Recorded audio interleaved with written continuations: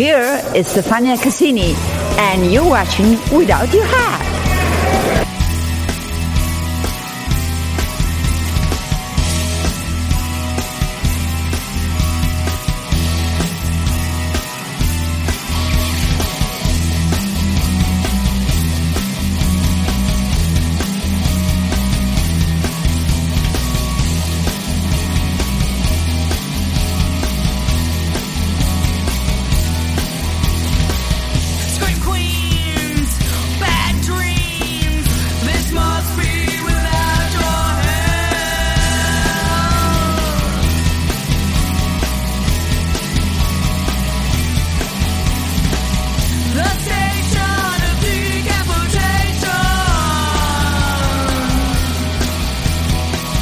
Welcome to the station of decapitation without your head. I'm Nasty Neil, and I'm joined by Nathalie Biancheri, writer and director of Wolf, which is opening Friday. Very cool. Hi. Hi. So I noticed in like a Q&A that you mentioned the story was inspired by, you were actually looking into animal dysphoria. And so you were going to do a documentary first, and instead you go with a fictionalized film. So how did you go from that, though, to decide, like, I'm going to set it in the hospital? Was it always going to be that way, or was it going to be like a bigger movie? Not necessarily a bigger movie, but you know what I mean. Well, you know, the thing is, like, when I kind of very briefly dabbled with the idea of like potentially making a documentary, it was because I found this syndrome, which I knew nothing about, like, fascinating. But what I also realized is, like, I wasn't, let's say, interested as a filmmaker in making a film about species dysphoria as a condition in 2021, but rather there were themes that it opened up, which for me were interesting. So I kind of parked that and decided to just enter like pure fiction and not place it in a context, in a world that we could necessarily like relate or know for sure, is this our world? What space is this? But rather kind of almost suspend it in a limbo. And I knew also that there were sort of two ideas really that I wanted to kind of bring up in the film. One, of course, is this sort of overarching theme of, self-realization, which is, of course, the most predominant and evident, and it's Jacob's character who embodies that. But also the other characters who, again, it's very free for interpretation, but I don't feel necessarily all feel that they're the animal that they are in the same way, and perhaps are performing slightly or have had a neat, and I don't mean performing in a derogative way at all, but rather have projected their own needs or traumas or personal life experiences, or simply can't cope with the world and society, and so have found refuge in an animal persona. And for me, that tension in the film between these two different kind of questions about identity, and different ways, in a way, of wearing a mask, because Jacob, who really feels he's a wolf, is almost wearing a human mask. And I think some of the other characters, even Wildcat, puts on maybe more of a feline persona for Jacob. That is, and actually some wear costumes, and yeah. Well, I like that we said about almost he has the human mask, because there's a really good scene when they're trying to like laugh in therapy, and he really comes off as someone pretending to be human, as opposed to, he doesn't even know how to laugh. He's trying to, play it up for everyone there.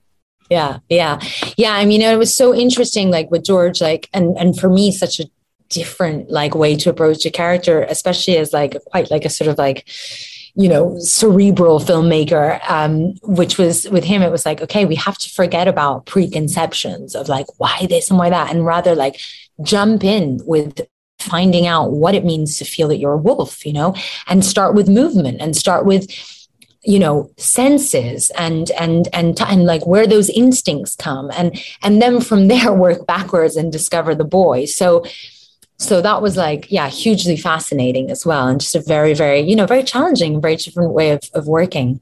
When did you know he was right for Jacob? It's hard to imagine someone else playing.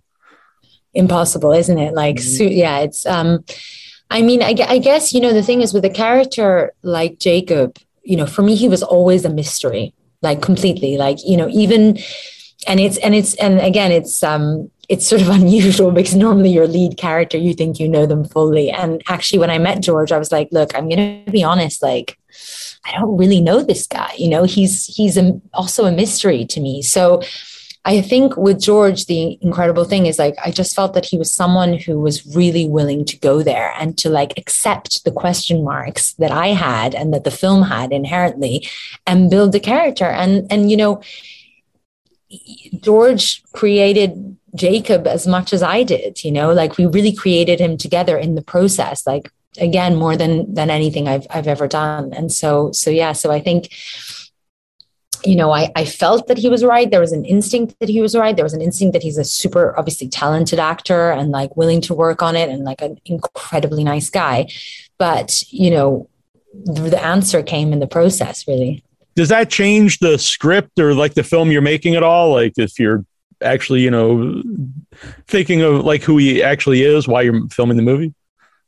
Yeah, like, in certain things it does. Like, obviously, I think, you know, we stuck to the script in most things, but, like, you know, George brought a lot because he's such an immersive actor. And he, you know, with the diary scene, for example, like, he was writing his own diary. Oh, wow. Because again, like, you have to imagine, like, it is a pretty difficult role. Like, it's like quite like a stretch, especially, like, because I wanted to make it so, you know, real, like, despite it being, like, kind of a concept and everything.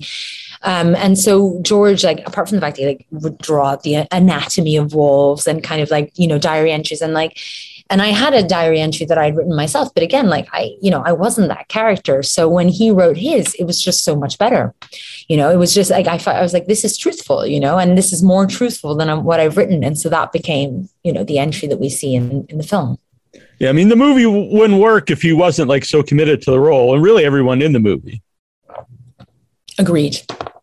It's weird because I always think comedy is best played if it's played really straight, but this is also played really straight. So you still have to balance it so it doesn't, you know, it could easily become a parody or something, but it doesn't at all. I mean, this obviously, like, this was, like, a huge fear I had, you know, because I knew that I did not want to, like, parodize or judge or, you know, mock any of these characters. Like, I adore those characters, like, each and every one of them. Like, and I think they're just so different. And they're, like, the reason that they're in there and the reason that they, like, exist is so different. But obviously you don't really have the time to tell all of those stories. So I think the only thing I felt I could do was just be as, like, truthful and work very closely with each character. You know, like, something that we did was, like, I would write them emails, you know, to, like, as their, like, parent or someone outside of the clinic, and have them respond to me, like, just, like, again, like, kind of stuff we did in rehearsal in their character, just so that we could constantly, like, aside from rehearsals or improvs, like, in every level, like, dig into things. And you just discovered, like, so much stuff, you know, and I discovered more about them, like, or would feed into little things, like with German Shepherd, you know, like, he sent me, like, a super long email about, like, everything, like, full of kind of lies. Like, I got the gold star and I did this and I did that.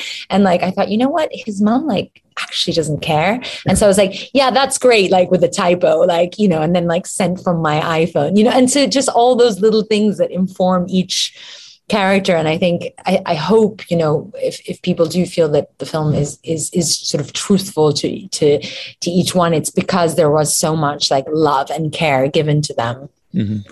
How did you come up with, like, the actual look of the clinic? Because it's very sterilized and very, I like the look too. It kind of comes off like a zoo because you got the tree. It's like a fake habitat for everybody. Yeah.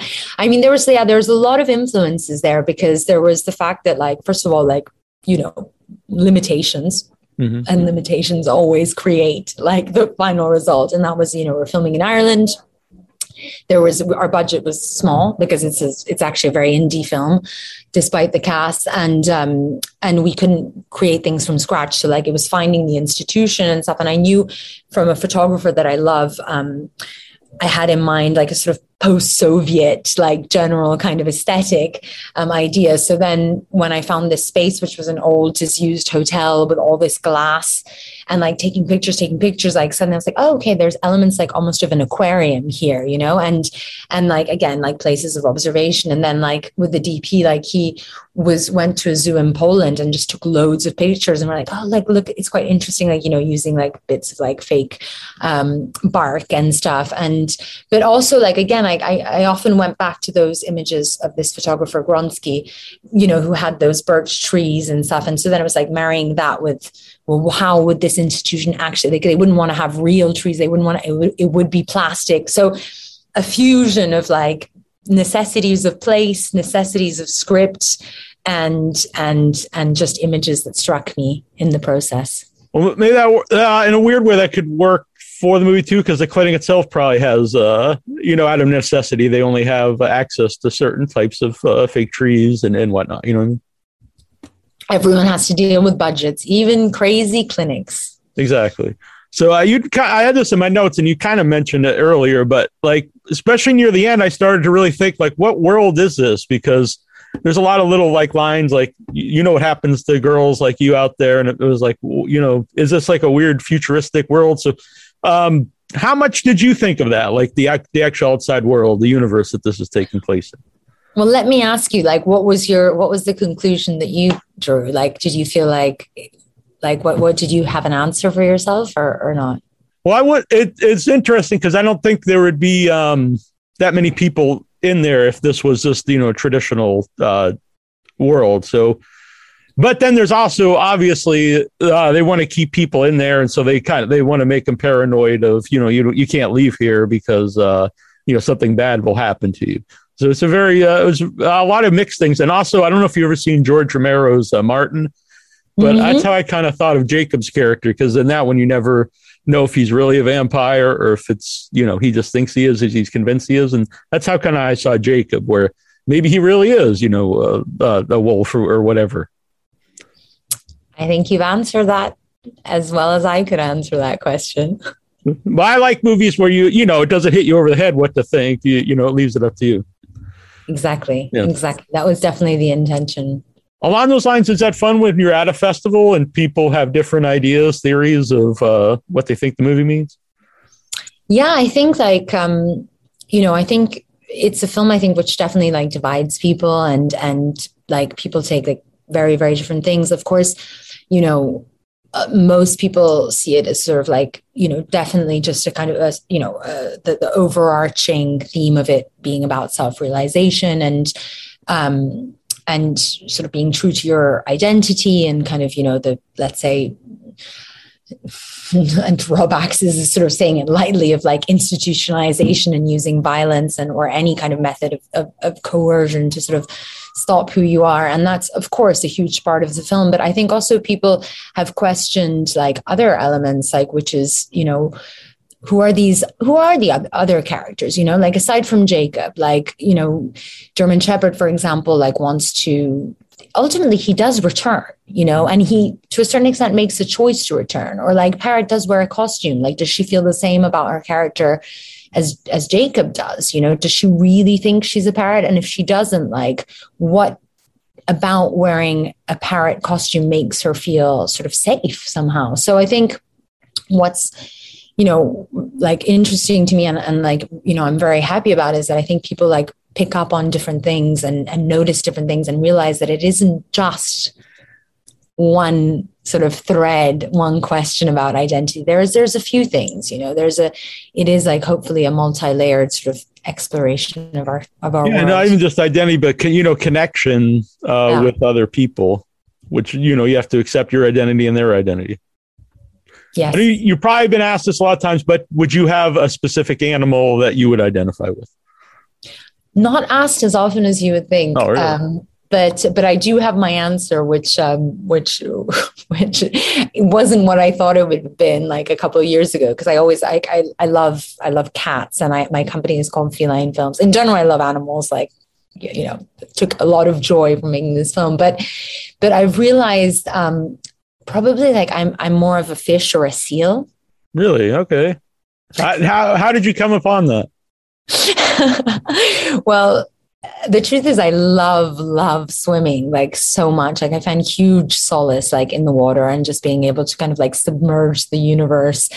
And then I think, but then I also thought like, so initially I was like, a fish, and when I was doing the improvs with the actors, like I also kind of jumped in with them and like, we did like, we also exchanged animals and stuff. And at first I was like a fish, but then when I was in the hotel in Ireland, like we had this beautiful beach and there were seals across from us and all of these seals were just chilling out. Like, and I was like, oh yeah, they're very interesting seals because they're able to be on land, but also in the water. And they're like, both like, I think very approachable and sweet, but also like pretty fierce. And I was like, yeah, I dig that. Like I could be a seal. I could definitely. I'm glad it's well thought out. Yeah.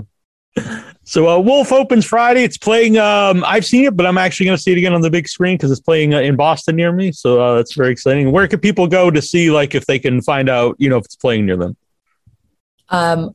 Google. I don't know. Go to the website. I'm sure you can find it. Yeah, Fandango, sure. any place. Yeah, it's opening. I think we're at like 308 screens. So that's nice. We're super super happy that we're having this response, and yeah. Go and watch the film, guys. Yeah. It will definitely be a different experience. Yeah, I loved it, and not just because you're here, but yeah, I really like it. Cool. It was very nice to talk with you. You too. Thanks so much. Thanks. Bye. Bye.